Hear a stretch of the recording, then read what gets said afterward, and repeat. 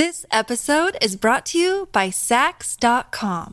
At Sax.com, it's easy to find your new vibe. Dive into the Western trend with gold cowboy boots from Stott, or go full 90s throwback with platforms from Prada. You can shop for everything on your agenda, whether it's a breezy Zimmermann dress for a garden party or a bright Chloe blazer for brunch. Find inspiration for your new vibe every day at Sax.com.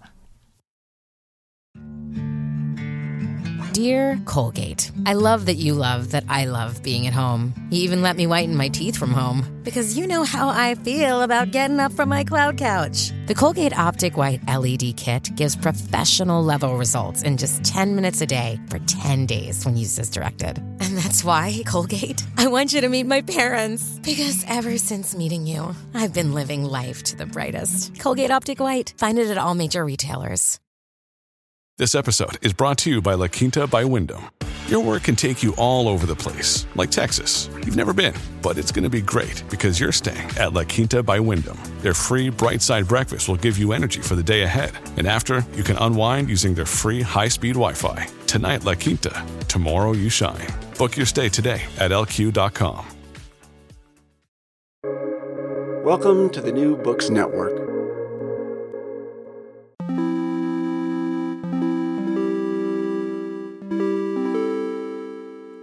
Hello and welcome to the New Books Network. I'm Pierre Delancey.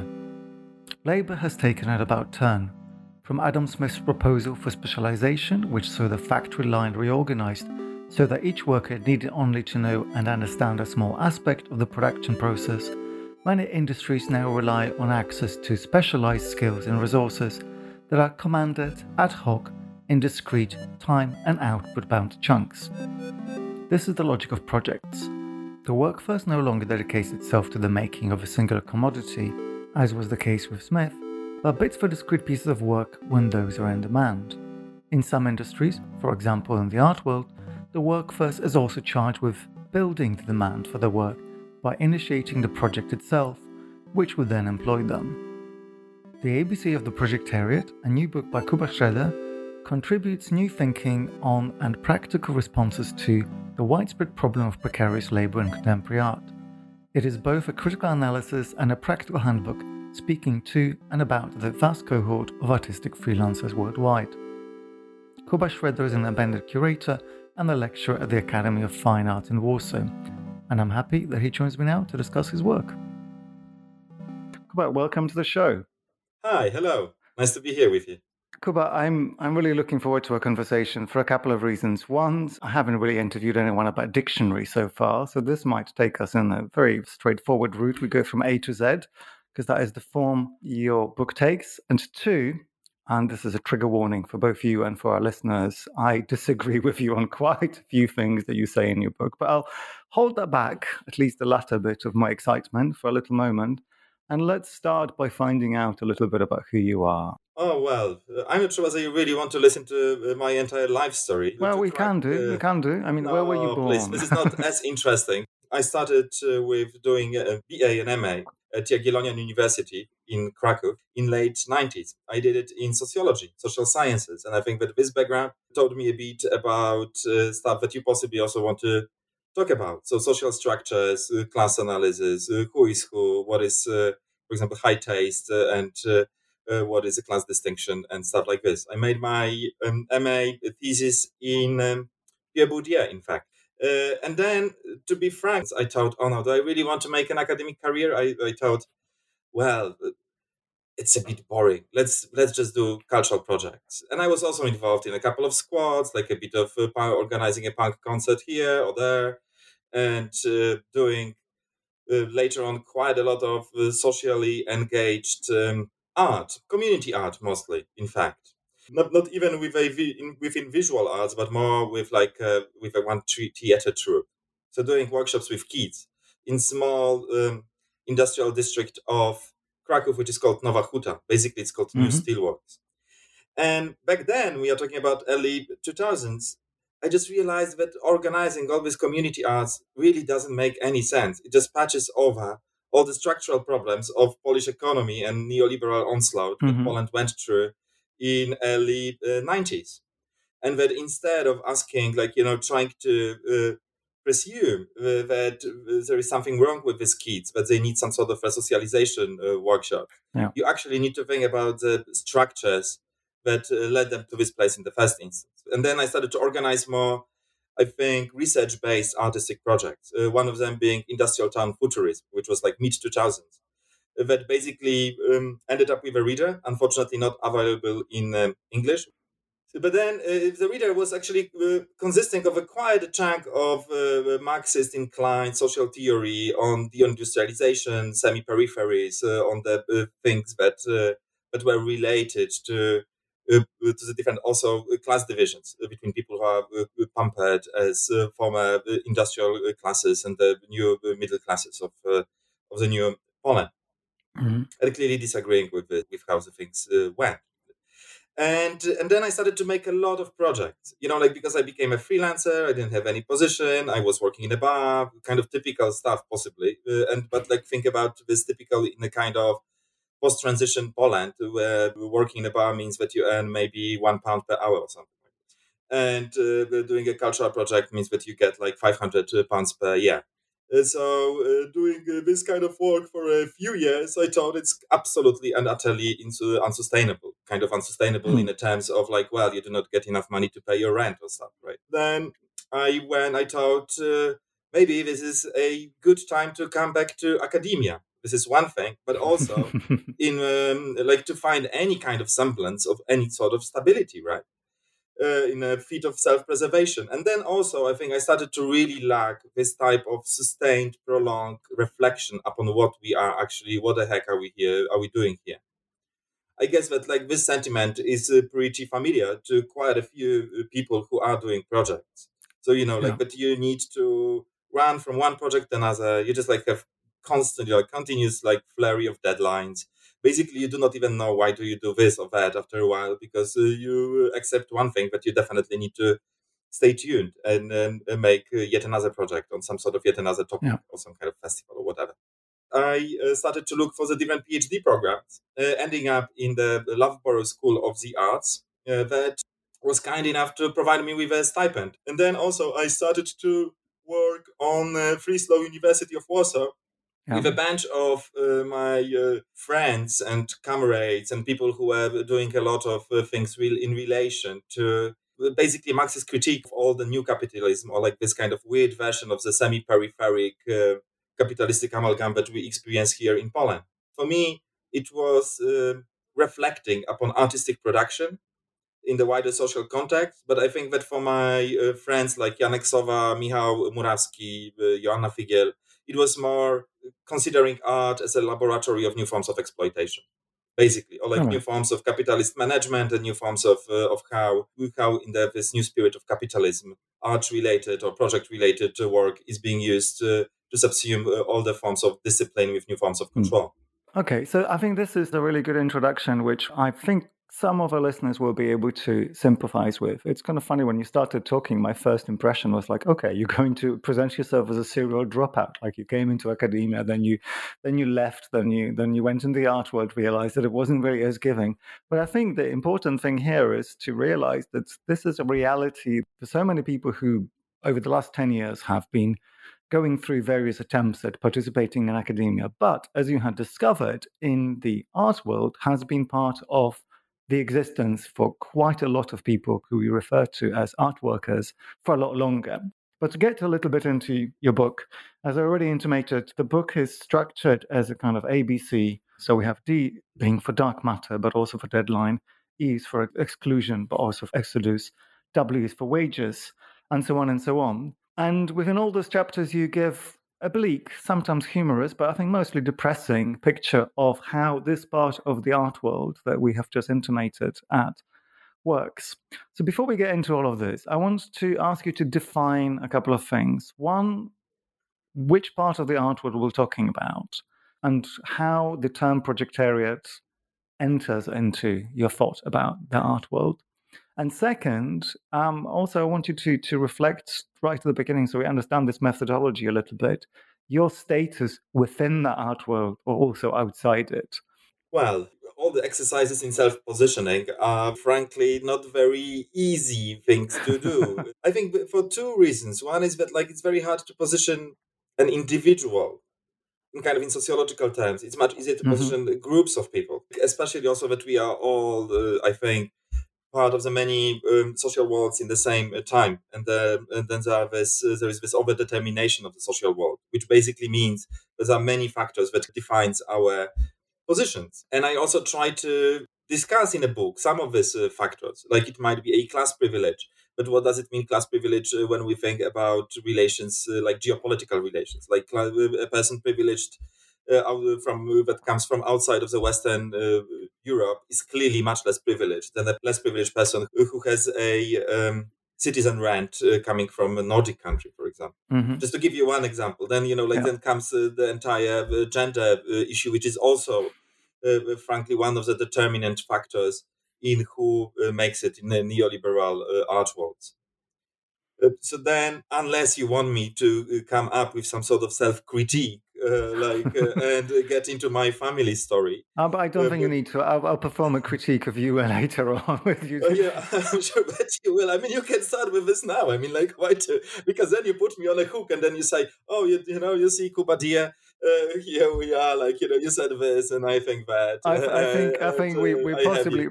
we're possibly Uh, risking having too private a conversation. And Kuba and I have only met online about half an hour ago. So listen, let's true, not. true. I'm This privy to is anything. Let's get back to the book, Kuba. okay. What is a Good. projectariat, and which part of the art world do we really refer to? This also unfortunately harks back a bit to my personal story, because possibly what you allude to by saying Mm. that this is kind of inside outside Yeah. situation, or insider outsider of a what you implied by saying this real dropout. Actually, in fact, currently, that maybe it's also important information, is I have a stable position. After this 15 or 20 years of freelancing, I I do mean, teach at congratulations if that is wonderful. what you what you wanted. No, but then it's just a disclaimer talking about structures of privilege and so on, right? So I do feel actually pretty privileged teaching at the art academy in Warsaw, which is a pretty interesting Hmm. workplace. But then talking about this position of this particular section of the art world, this is not necessarily even about a section of the art world, but about a specific arrangement of social structures of production that is quite Hmm. prevalent throughout the society. These two things can intersect in one way or another. So, for example, what I mean, because it all sounded very abstract, is that the people work on projects in many different walks and ways of life. So, academia, I came back from Tel Aviv, where we made also a presentation of the ABC of Projectariat. And then we talked with one researcher who is already getting to her retirement age, who told me, Kuba, for the most of my life, and she's a bioengineer. For the most of my life, I worked on projects. I've never had Hmm. a stable job in my entire career, right? And then she said also, most of the things that you describe here could be very easily applied to the way I used to work and I still work. This type of point 0.2, point 0.5, point 0.4 contracts, a kind of very Mm. intermittent forms of engagement, typically structured in terms of projects. What does it mean? But basically, a thing starts and ends, not in a sense of a lifetime project, which might start like Sartian lifetime project, Yeah. or like Hegelian or project of the grand new society or communist project. It basically starts and ends in a matter of 1, 2, 3, 4, maybe 5 years if you are extremely Yeah. lucky. And then there are sections of the art world, or whatever. I have a problem with calling it the art world, because but with a bit different story. I also believe in the multiplicity of the social worlds that Hmm. at the end compose what we call the art world. I also prefer to, for this reason, I prefer to talk about artistic circulation, but are more project Yeah. reliant than others. So, for example, if you think about, let's say, a small community art center when they are still funded, they possibly still need to apply for projects, but then they have a couple of stable jobs and they basically run classes with kids and so on and so forth. So possibly even there, most of the things are very intermittent and precarious. People still need to Yeah. apply. People apply to EU funding. Whenever they can apply, they do. If you have a art collective, or whatever, some kind of art activist campaign or something like this, typically they also have traces of the project work in there. So even if they operate on a regular basis, they have, for example, a squatted art center. Whenever they organize a concert, exhibition, whatever type of output, even a campaign or like an action or an event or a demonstration is typically organized in terms of a project. So basically, you collate dormant resources, you call your friends, you say, okay, let's do this stuff together. Then it has a clear beginning and the end, or at least there is this peak of activity that is organized in a project-like manner. If we think about events like shifting from this kind of like bottom end of what we would call artistic pyramid or hierarchy to the top end, of course, if you organize huge sales in the auction house, it may be a project in itself, but of course, there's a whole thing, so like art fair and so on. Clearly, it is organized as a project, but in terms of its economies, they are not project-oriented. Project is just a mean to organize a sale or organize a get together like collectors, get together galleries, get together. It's like a managerial tool. But in fact, how they operate in terms of its economies, of course, they do not apply for funding or something. These economies are reliant on the huge sales in auction on the auction floor. Right, you run the private, you run a gallery, right? So then, of course, you had like a couple of different economies at place. One thing would be just organizing an event, which possibly would be project-like event in a sense of like collating and getting people together, making press releases and so on. On the other hand, there was this always underlying economies related to maintaining connections with artists, trying to find patrons and so on. And if you have like large art institutions like museums or contemporary art centers or something like this, they clearly do have stable institutional structures, but in order to maintain their operations, they typically organize projects. And this is actually a very convenient way for most of them to also cut on the costs if you compare it to the museums of old, so to say, that were based on permanent collections and permanent displays of collections. Currently, there is a completely different set of expectations when it comes to running any type of museum, which includes organizing a lot of temporary exhibitions, which are basically projects, but also rehangs, continuous rehanging of the main exhibition, and then also hiring up a lot of intermittent or temporary or part-time or 0 hours contractors in order to sustain their operations. So I think that in this sense, you can say that there is this very small section of the what you would call the art world that would be possibly reliant on the projects or on this freelance labor. But in terms of a section of people who really try just to apply for funding and get their life sorted in this way, it may not be so huge. But then I think there are a lot of operations that are organized as projects that create this vast social strata of what Sholette calls dark matter. I think what becomes interesting at this stage is the distinction between the projectariat, or rather the project mode of production, and what is innocently referred to as the sharing economy. That is the Uber or the Airbnb mode of production, in which privately owned resources that lay dormant are mobilized for the benefit of both the corporation and the owner of these resources. Now, of course, there are a couple of quite stark differences here. One is that the projectarian doesn't necessarily have access to or own any resources or any capital per se.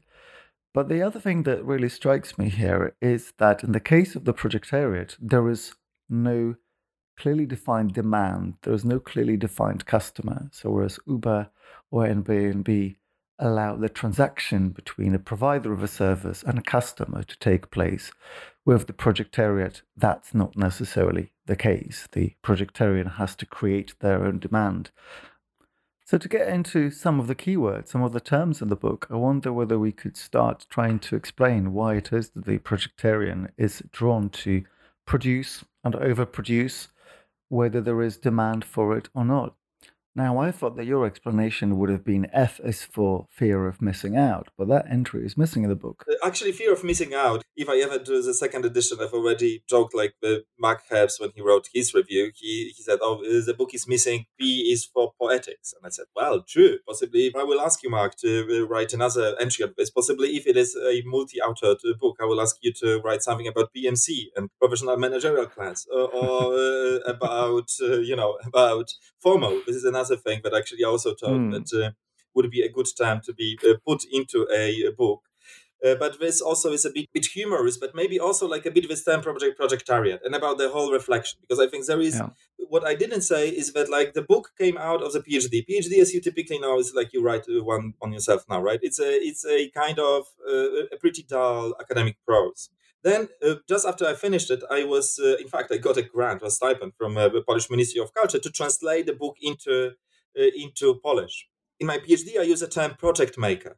What happened? Like, like just try to find out some sort of term to cover this cohort of people.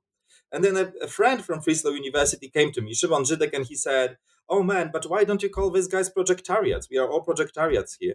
Projektariat in Polish, basically. Yeah. And it was actually a quiet, informal conversation. It wasn't a conference. It wasn't anything like that. And out of this kind of intellectual exchange, or like some sort of like also just, swapping words and trading jokes, a couple of terms emerged, like artisol as well. And not only that, I also like PATA institutions, in fact. And also they emerged in the process of mistranslations or translations and mistranslations.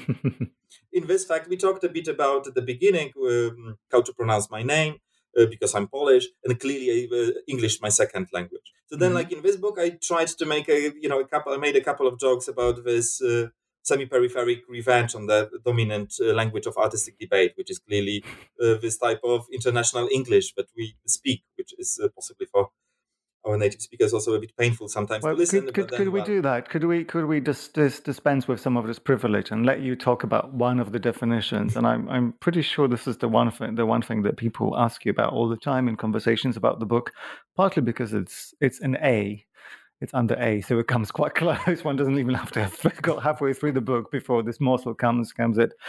But it, in line with my question about what it is that makes the art world, or the aspect of the art world that we're talking about, special, in inverted quotes, as in worthy of attention as a prism through which to think about class relations, the word artisol comes up, and that's a portmanteau of something that's very Polish and something that's not Polish. So please take it away. If you want to answer in Polish, I'll get someone to translate and dub it over. I don't particularly mind, but...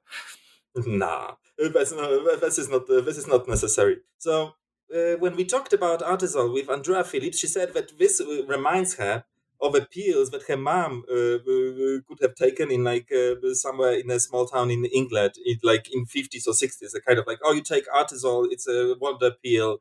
You have a headache or a depression, you basically take it, and it makes you happy. But it came out of our discussions with the Frieslau University of Warsaw, when we made a research back in mid-2010s, 2015, I think it was, about the relations of work in the Polish field of contemporary art. And then, I think that for anyone who is part of this art-related somethings, it's always a wonder why all these people really want to make the artworks, art exhibitions, write all these articles, go to Venice Biennale, just do all these things, even though it is for them impossible to sustain themselves economically with this activity, which is clearly the case. I mean, it is not related to projects, I think, though projects trade on this. We can come back to this later, because it's part of the good old bourgeois mystique of art in general. It harks back definitely to the beginnings of the field of art and the kind of the whole notion of art for art's sake. It's not project specific. It's more art specific in this sense that artists are well known to despise, or at least in terms of how this mystique operates, of this kind of bohemian set of art values emerged once again in the kind of let's say 19th century. Is that art is considered as something more valuable, at least more fulfilling than other traits and walks of life. So you have this drudgery of industrial work or some sort of money grabbing of the bourgeois, and then you have these artists who are free spirits and they do commit to their own art, or they write poetry, or they make paintings and so on. At least that's how mystic goes, because of course it is mysticizing. In fact, I think I wouldn't.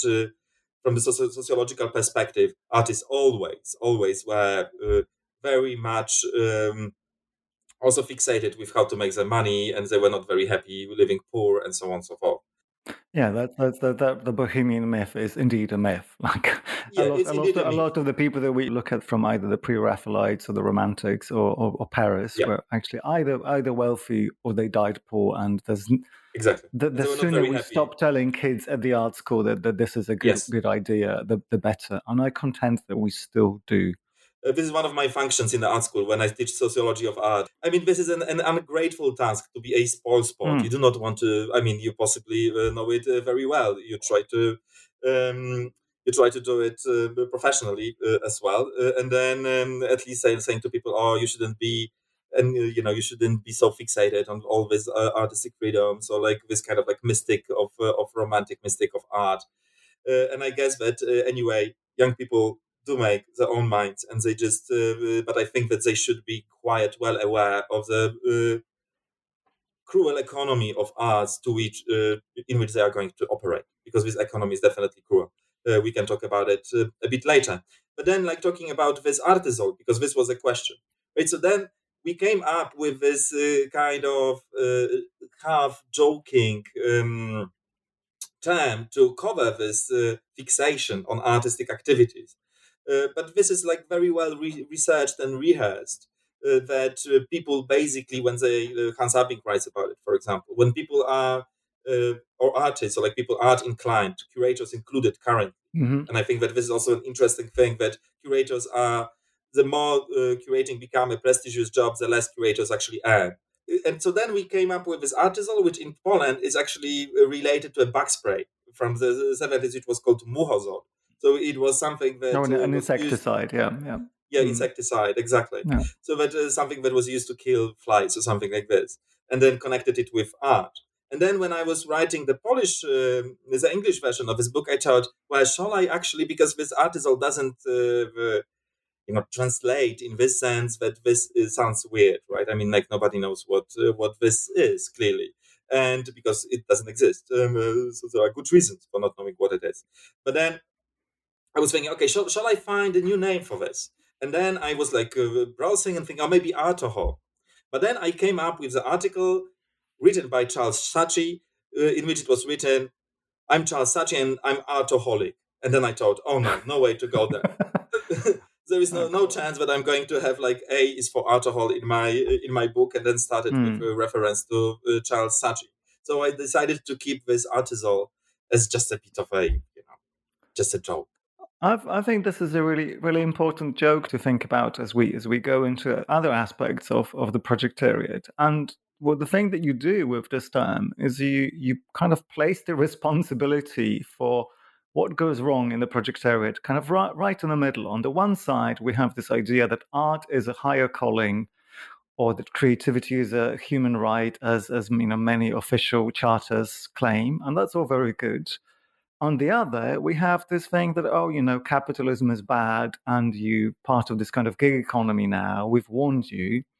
So to paraphrase Zizek, they know it's not good for them, but they keep doing it, kind of thing. And that's the thing at which I start kind of really a little bit going away from nodding along with you, because we're looking at a population that is now global, that has absorbed and replicated models of production, models of financing, models of struggle, also attitudes towards what it is that art should be for, including like the complete proliferation of social practice and politically engaged practice. So it's a global population that should know that this doesn't really work, but there is all the same absolutely no way out. You described earlier in our conversation a way in which, in what is to me a really, really concrete example of neoliberalism, how it isn't even individuals who are part of this kind of project practice, but it is entire institutions.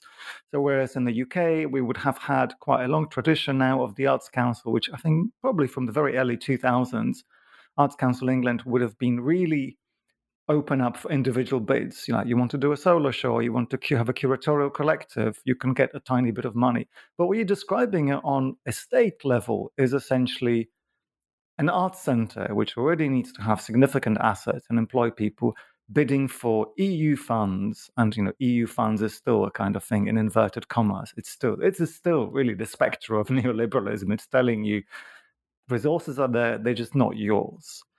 if I can make a question out of this, is where it is that we go beyond the analysis of the clearly unpleasant side effects of this kind of operation and the consciousness of the whole class of people, some of whom might be struggling artists, some of whom might be struggling, but also not so struggling art administrators, in relationship to that. And in particular, what interests me is the payoff with which we justify all of this, that goes beyond the bohemian. And now, at the risk of making this a monologue rather than a question, I think that the payoff is that the Projectariat think that they have some kind of exalted position which lets them decide what art and politics should be, lets them decide what the communities that they serve are in need of. Because the project is quite often starts with the idea, we have this community, we need to bring them art, we need to bring them liberation through art. There's, of course, many different ways of phrasing this, and there's many different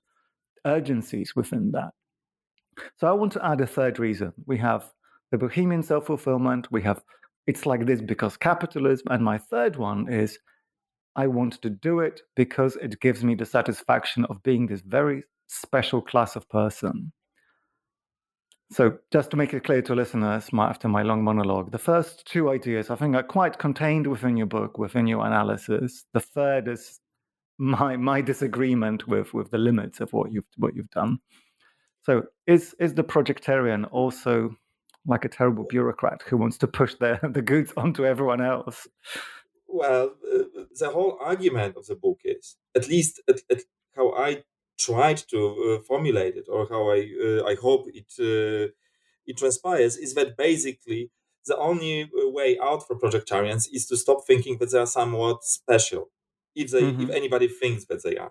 But it might be also very specific, because I have worked also with a lot of artistic trade unions, at least in Poland. Most of the people with whom I worked less inclined to emphasize their own special position, and rather more inclined to think about how they relate to other social groups, and underlying in a kind of like political groundwork the similarities between the different groups of precarious workers in Poland.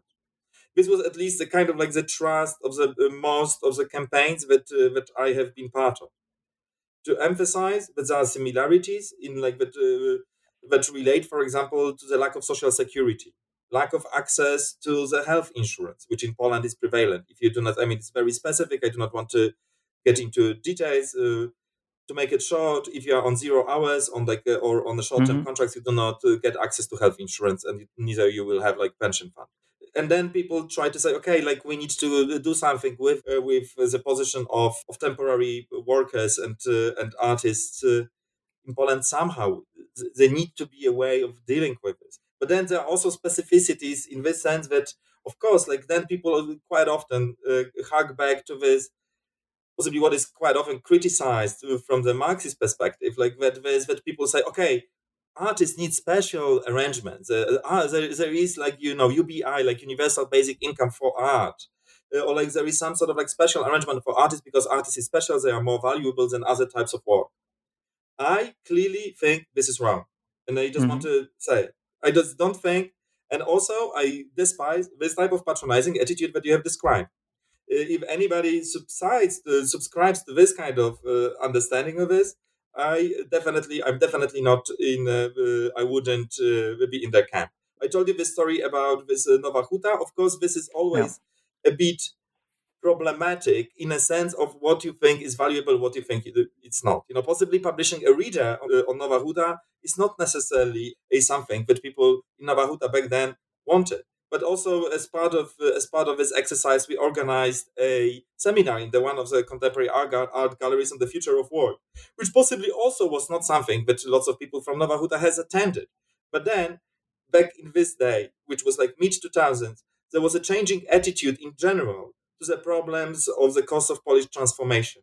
And this type of artistic programs that we've tried to understand, like artistic research, intellectual programs, were kind of dissenting voices in the field of art and academia. Whatever you want to make with it, right? Because then we can get into the discussion of like class dynamics, and like, for example, it's a long, very long discussion, in fact, as long as workers' movement about the role of intellectuals in the movement in general, in the party, etc., right?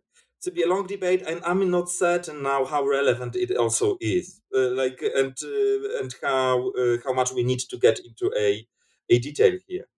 Then I guess also what I would disagree with you is that reserving this type of critique to a very specific and I think very underfunded and very marginalized sector of the artistic production, which is community-based or educational work.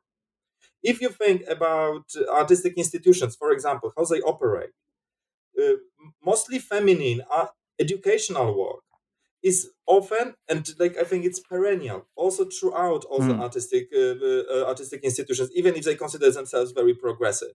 Educational departments are the most precarious and the least respected departments in artistic institutions. What counts is big names, especially the ones of people who already made it in the gallery exhibition nexus, and also people who already validated themselves on the art market and organizing their exhibitions that would also ensure that these trajectories, both of curators and artists, are maintained. I think that this is what counts. That's where resources go. That's where visibility is actually focused on. And all this, the day-to-day grind of organizing workshops with kids or doing some kind of community work is typically very much neglected. But this is just artistic institutions, and I think the same goes to whatever type of community-based art is organized on there. First of all, I think there is much less organized now than there used to be, also because of changes in the funding structures that you have described. So basically, the big funding, even if they are organized like the project-related temporary structures, even more so, they go to bigger players. So it's much more likely that a central metropolitan institution is going to get backing of Arts Council rather than a small community art centre somewhere out there in Wales.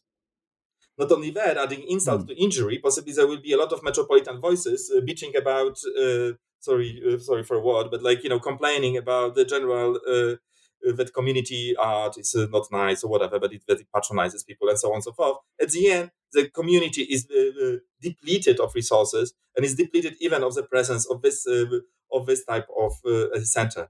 But as part of the social democratic arrangement that was a welfare state-ish arrangement that was still present in England by the 1980s, they would have had a stable source of funding, and they would have.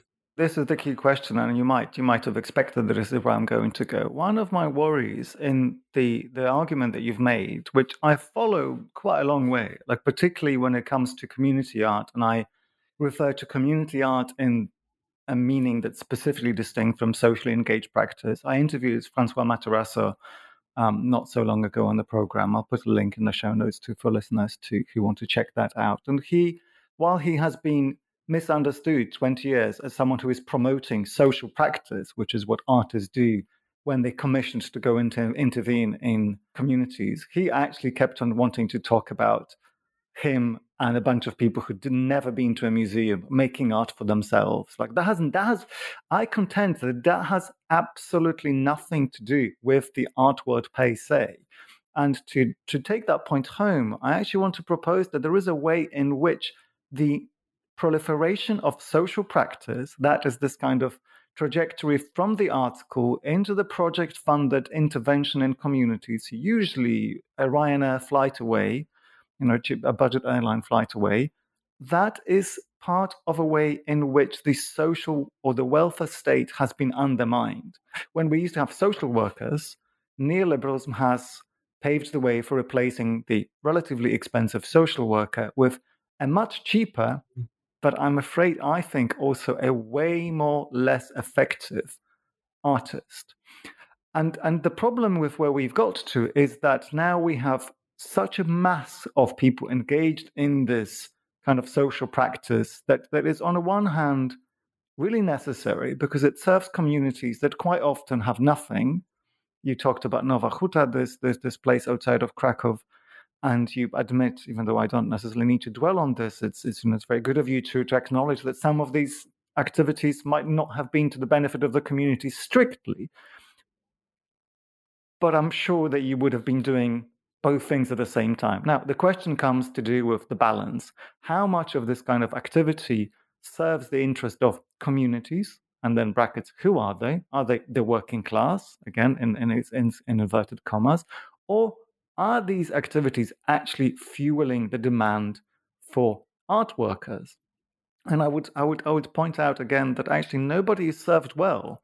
The communities are getting a rough deal because the social workers, their community play centers are gone, and the art workers are projectarians. They're not paid. So we're in a position where actually I wonder whether more attention on artistic activity and intervention is a solution.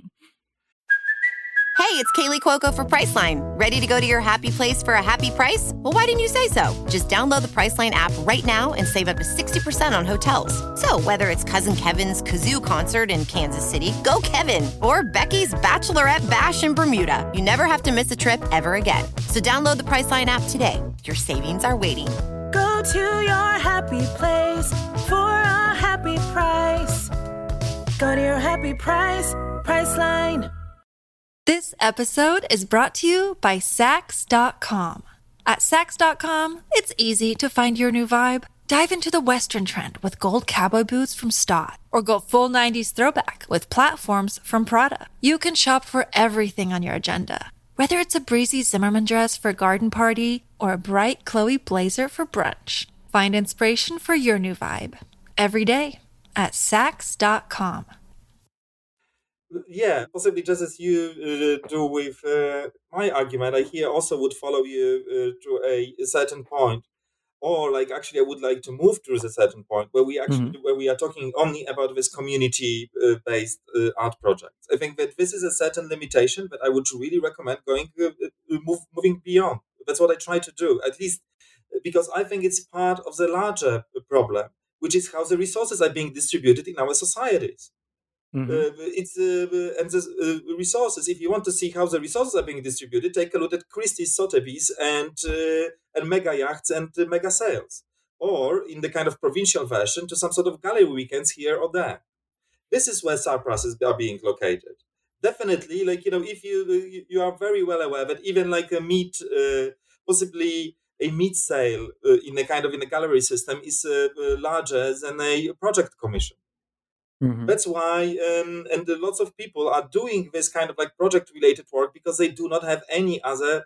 I mean, they would have other choice, just go to other fields of life. They typically try to find the ways of like different forms of economic underpinnings, and project-related commission-based work, like this type of commission that you describe, is just a very small part of it.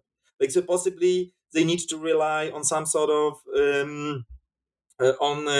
I remember doing, actually, you asked about Katrin Böhm before. Remember doing workshops, like kind of like mapping of artistic economies with different people, also in Barking and Dagenham in Eastern London. It is a really nice project, and I'll add a link to information about it to the episode show notes. And then people were typically drawing out some sort of like spider web of connections that enables them to maintain whatever they think is the artistic practice. And the artistic practice is clearly the ways how art is being practiced. There are like many different ways how people think about that. They might have the studio-based practice in which they try to produce something, maybe with a hope of exhibiting it, or possibly even less so with a hope of selling it, because this is, generally speaking, that's a very idealistic notion, that you will go and sell your artworks. Very few people actually do it. Then then they just also do a commission here or there, but this is also far in between. They possibly are this type of precarious workforce related to artistic academia, but they might also rely on the bits and pieces that come together with the community-based organization, in a sense that you have, but not a project in a sense, but rather like you run classes, drawing classes with kids in one of the community art centers, but is still there and still kind of council funded if it was not slashed during the austerity period. And in the same time, we do have, and it's not surprising, we do have like this new grand wings of the big art institutions being opened in the metropolis. You have grand openings, you have like big sales and patron class. who clearly have amassed such a such a wealth that it's not a big problem for them to buy an art piece for a couple of million pounds. So this, I think, this is where my problem is with this kind of critique. That we should work, like we should think about this in like a larger picture, and then not to say that I actually do it so very much in a book, because it is clearly focused on the people working on projects. So I do not talk too much about gallery exhibition nexus and the critique of art market. It's not very well covered in a book because the focus was different, which I think is also hopefully it's fair, because I do not try, like you suggested at the beginning, to present a book that will save the world. I try to. I'm waiting for someone to write that, but it's a vain effort, I'm afraid. But it would have been an extremely vain and rather silly effort if somebody tries to write a book like that. But still, I'm definitely not the one. I just rather tried to come up with a couple of terms, not a comprehensive dictionary that covers life and work and struggles of the group of people, and also it is written with an aim of trying to maybe not necessarily persuade, because books do not persuade, but at least outline to people the ways to projectarians or other people who work in this way. Some sort of cross-sectoral or cross-class alliances that might bring them to the position in which they do not fall for this double bind that you have so well described, in a sense that you have a crumbling welfare state. We are talking about Western Europe because other parts of the world welfare states did not exist, and in Poland vaguely. Still, the crumbling social infrastructures that are covered up by some sort of patchy, intermittent, temporary work that rely on the underlying systems of privilege, because clearly people that do have to need to survive somehow is are not paid, right? They have to have some sort of resources being amassed. And then which might relate to the citizen rents, it might relate to a class privilege. And then, but this is a bad deal for everyone, especially if we consider a long-term perspective, which projects evacuate, because I think that this is where the problem lies. Mm-hmm. The inequalities and exploitations happen in the long term. That's where values are being sold, and that's where people actually do accumulate debt, do accumulate they have to absorb the costs of their own aspirations.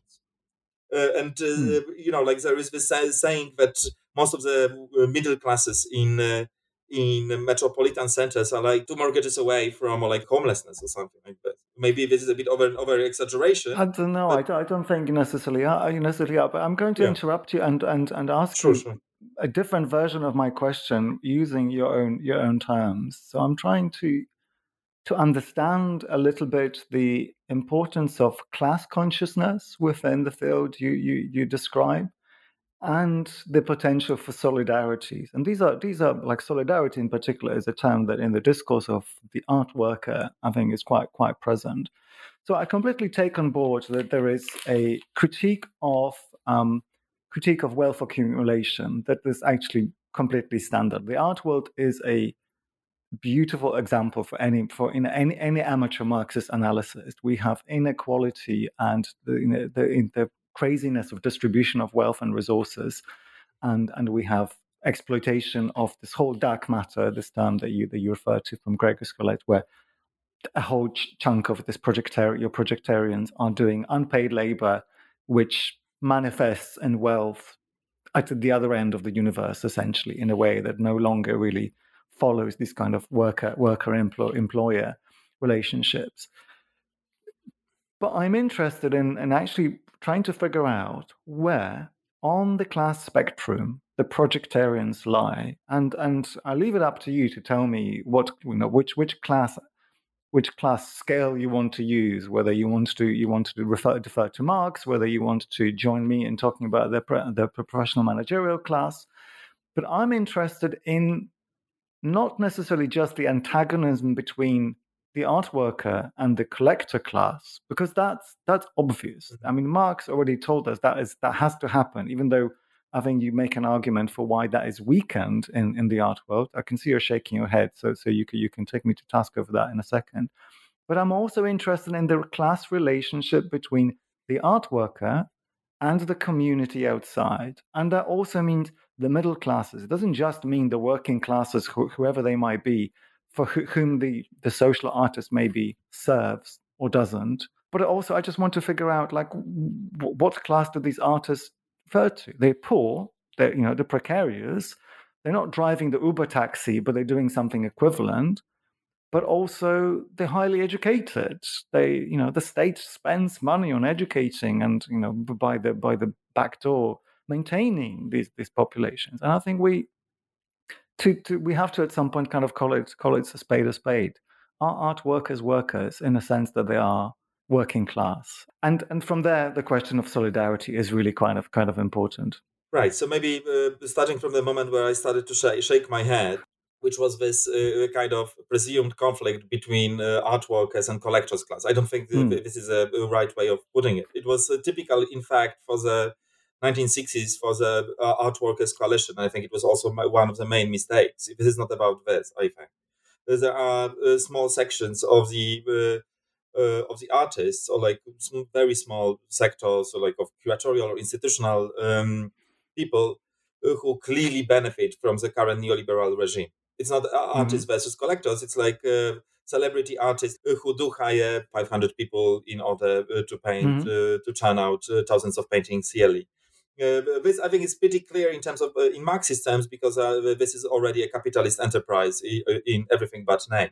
Like this kind of like expanded artistic studio.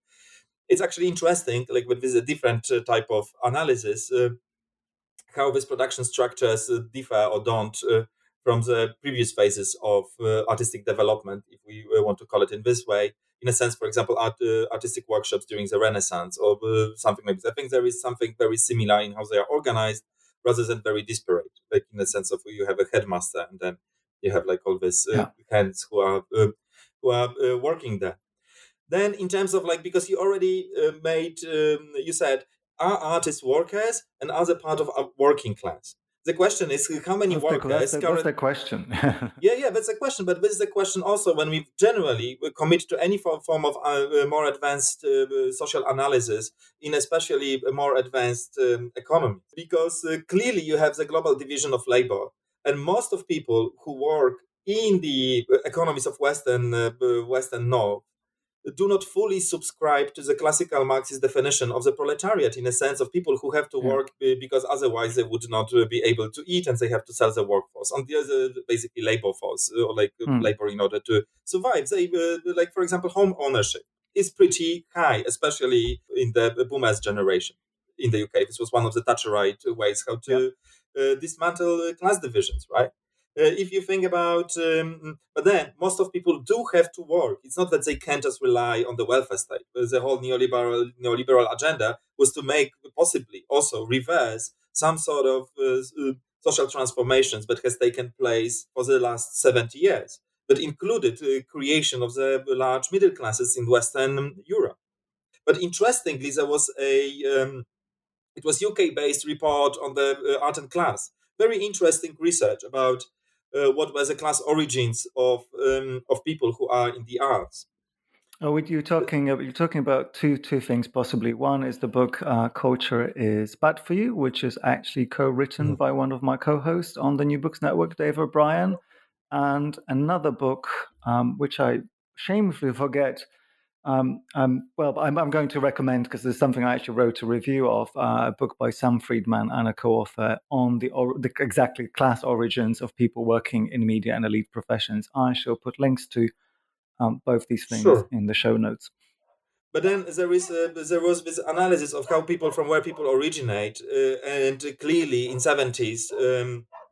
Clearly now there is much less people who originate from a working class. If by working class, if working class is defined by the lack of education, which is also a quite presumptuous or like more sociological understanding of strata or class, rather than typically Marxist, right?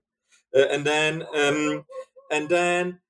then this report, as far as I remember, pointed out to the general change in the composition of the Western societies between 1970s, when the first cohort was being taken, and 2020, namely the vast advancement of the education in general. So basically, quite a lot of people whose parents were working class and who went into arts in 70s, this kind of like grand opening type of days when you had like upward social mobility and so forth and so on.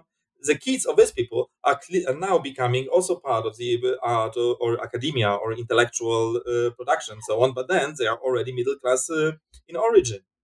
But if you think about the longer trajectories of quite a few people, is very possible that they do not come from kind of like aristocracy. They do not come from the large bourgeoisie. They do not come from upper classes in this sense, but from this sort of mid strata, which is also currently being hollowed out.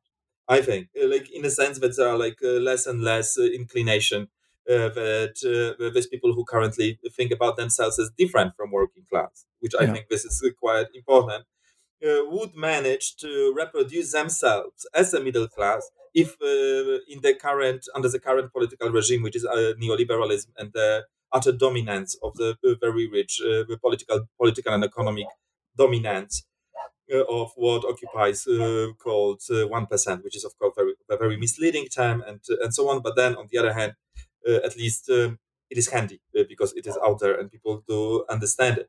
So this, I think, is very important also when it comes to thinking about projectarian, because of course, like in a sense, there are like vast differences between a person who works in an assembly line and a person who churns out cultural projects. But on the other hand, interestingly, quite a lot of people who work in Amazon warehouses might have been the ones who who have actually higher education and tried to make their living out of humanistics or art or something like this, and they have not managed to do it. I know quite a lot of examples of people who actually are taxi Uber drivers or who work in services, however understood.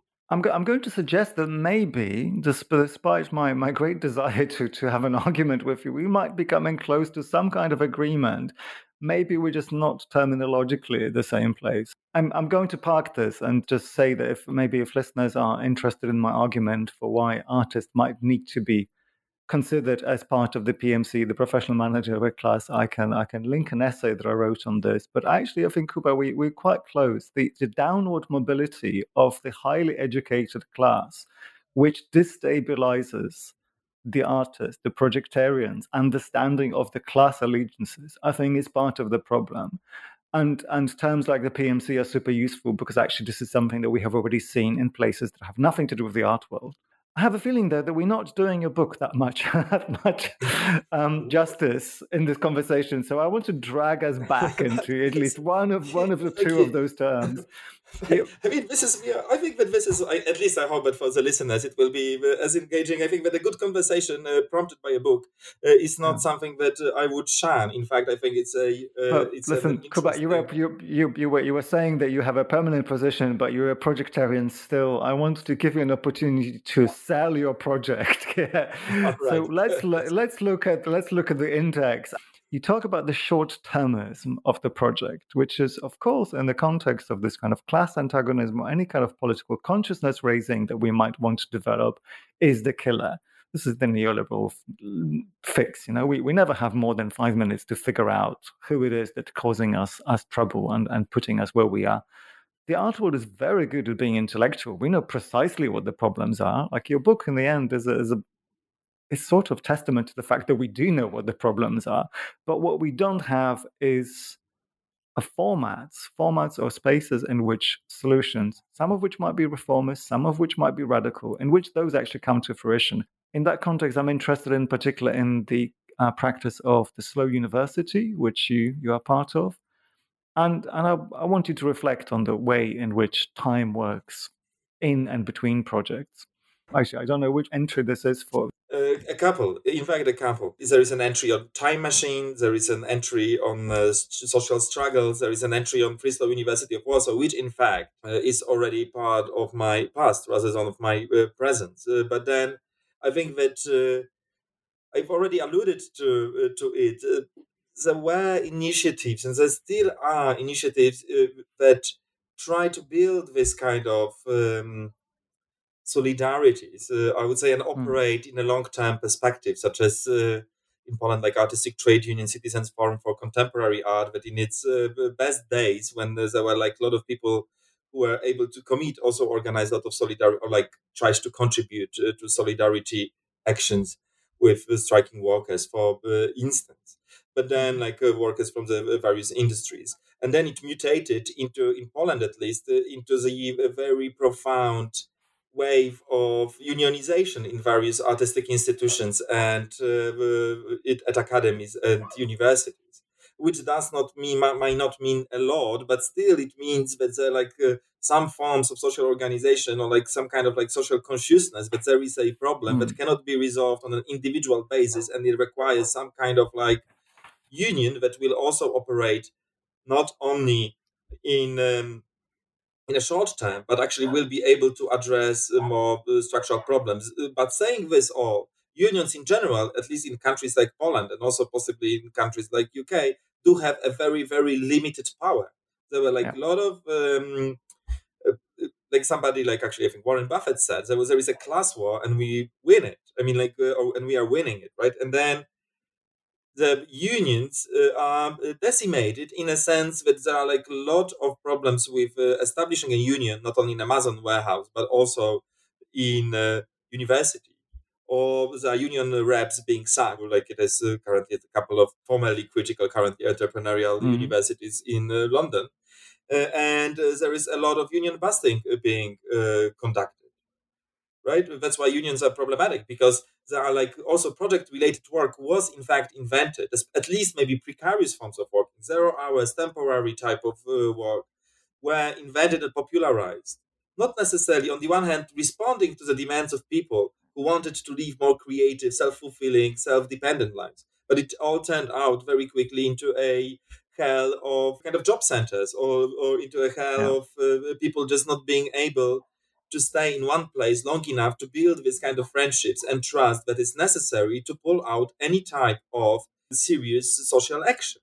You do not go to a barricade, or you do not make a strike if you do not trust your people, and you do not trust your people if you just meet them once in a while and then you are moved somewhere else. This is a whole nightmare of precarity.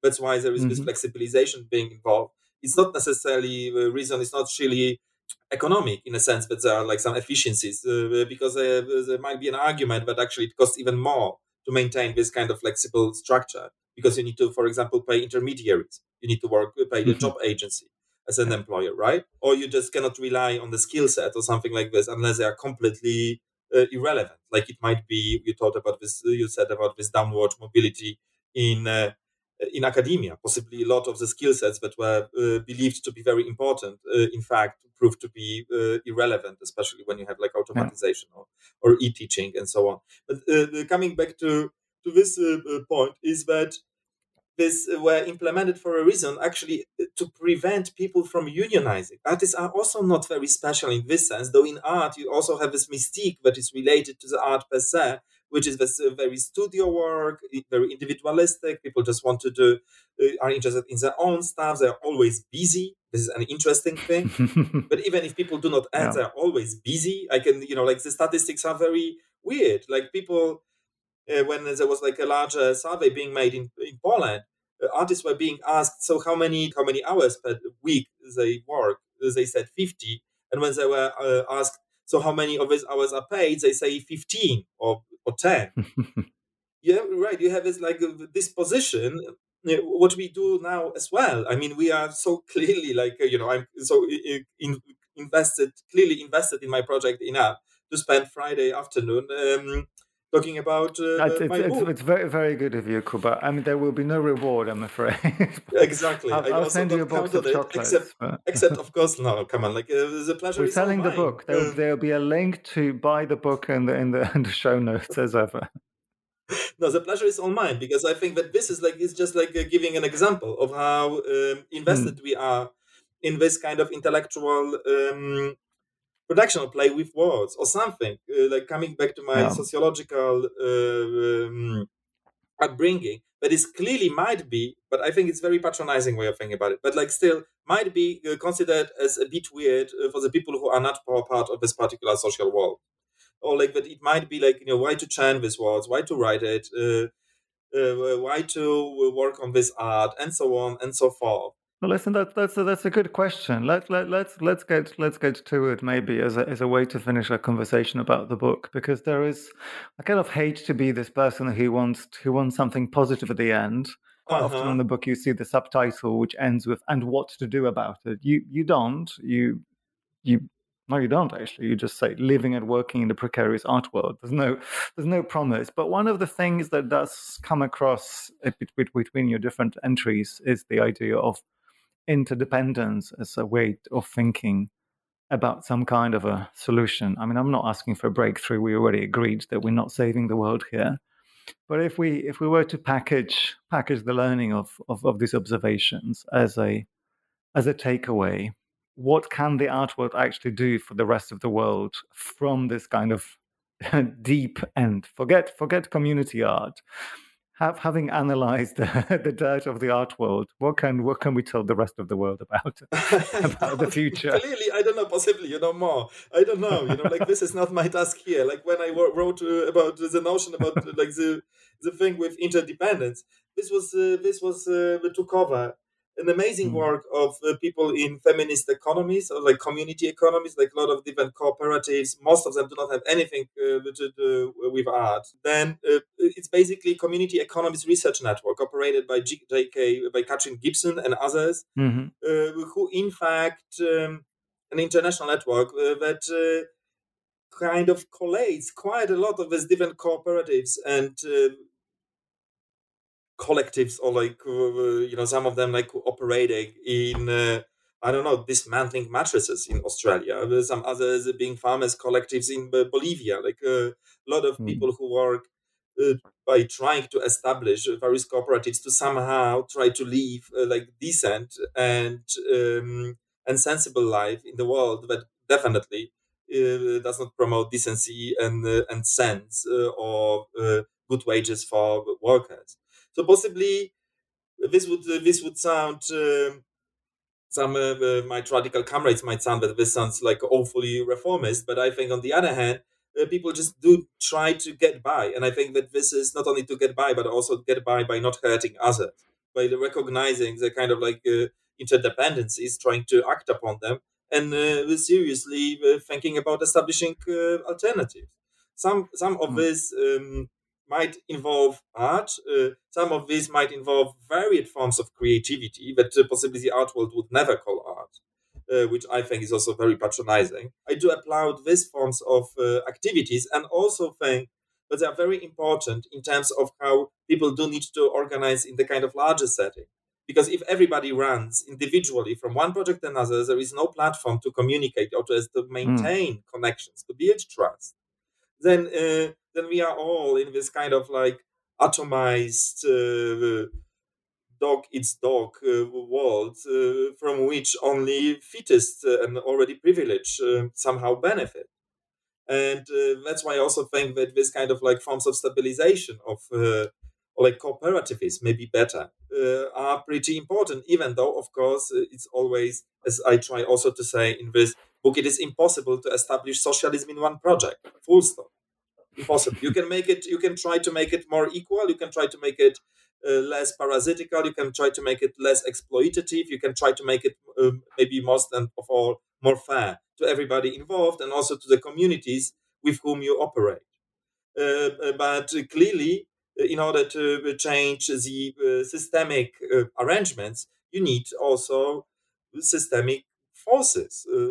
And this is the main problem. It's not the knowledge. We know we have the knowledge. The problem is that the forces with whom left linked people could align are very, very weak, both in terms of politics, unions, and other social movements. And yet they are existent, and some things are being done. And still, I think that there is this good relation between cooperativists, between community center, between different forms of like nascent commons, and this kind of like movements that can address things in a systemic perspective. Brilliant. I'm definitely not going to argue with you, and I'm going to nod and agree that the art world isn't going to save the world. I'm so sorry. So sorry. Just kind of, I don't want to put words in your mouth too much, but I think the project through which I knew your name is, and we referred to it earlier, was a project called Company Drinks, run by the artist Katrin Boom, with whom you have collaborated. I think this is another thing to maybe for listeners to check out in the vein of cooperation and community alternatives that are on the fringes of the art world, to the extent that actually they don't rely on the art world at all to still produce interesting social formations. And to end, Kuba, I don't really want to ask you this, but I think your book, really, the title really demands it. What is your next project? My next project. The one? I think like you just like so many projects already, but I've forgotten what I was doing the day before. Now a couple of things I'm busy with. Maybe we actually work on. You're talking about interdependence.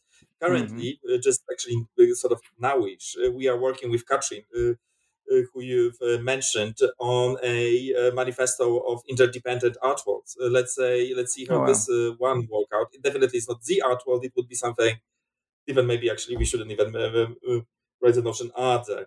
But then a couple of exhibitions. I also work with, of course, teaching. Possibly the next book I would like to think about is something on aesthetics and something more related to, not aesthetics, because in this book focuses entirely on mostly on the social structures of artistic production, which is its also limitation, but it might be it's its focus at least. And then it might be interesting to think what is the role of artistic imagination in all these struggles that we are having. Though I also definitely subscribe to your overarching and kind of debunking of the art world's claims or claims of some of the people in the art world. I also don't think that the art would save the world. If we were to believe that artists are about to save the world, we are already doomed, I think.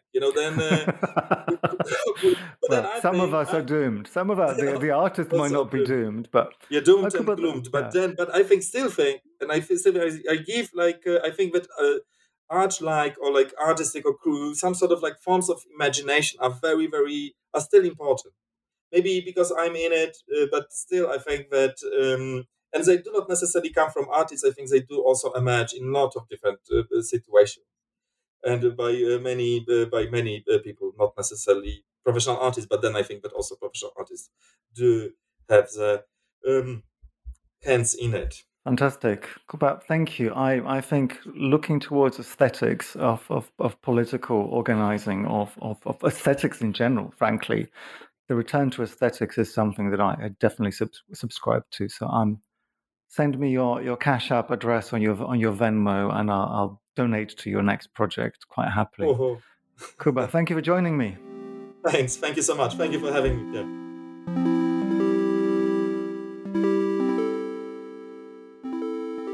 The ABC of the Projectariat, Living and Working in a Precarious Art World by Kuba Schroeder, is published by Manchester University Press.